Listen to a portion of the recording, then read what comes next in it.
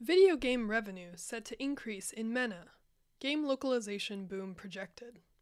Experts expect the combined revenue of video game markets in Saudi Arabia, Egypt, and the United Arab Emirates to increase nearly twofold, from $1.76 billion in 2021 to $3.14 in 2025, in the next 3 years. That's likely to be big news for professionals working in the localization industry, especially given Saudi Arabia and the UAE's policies encouraging game development and localization.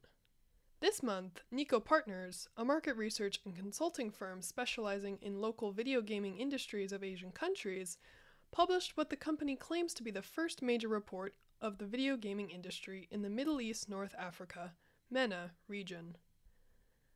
The report mainly focuses on Saudi Arabia, the UAE, and Egypt, a group of countries the company refers to as MENA 3. However, the firm also includes data from other Arabic-speaking countries in North Africa, as well as Jordan and the Gulf states. Governments in the region are supportive of the video game sector, Nico Partners writes in a recent blog post. Saudi Arabia and the UAE have introduced policies to encourage game localization, local game development, new studios and offices of international game companies, and hosting major esports tournaments. The countries that make up the MENA 3 region have a particularly large population of video game players. Nico notes that there are more than 65 million gamers throughout the region, and projects that this number will increase to 85.8 million in 2025. Nico reports that this could be due to the fact that roughly half of the region's population is under the age of 25.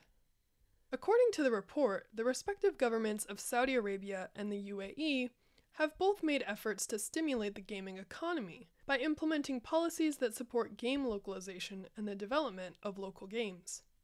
While Nico did not disclose any financial projections regarding game localization in particular, the increased population of gamers and video game revenue in the region is likely to trigger increased demand for video game localization in and around the region.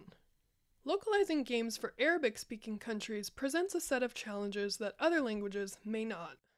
According to Bolingo Communications and Media Consult's Guide to Localizing Products for the Egyptian Market, the characters of the Arabic alphabet take up about 25% more space than those of the Latin alphabet, meaning video game localizers for Arabic will have less space for a given text than, say, those working with Spanish or French.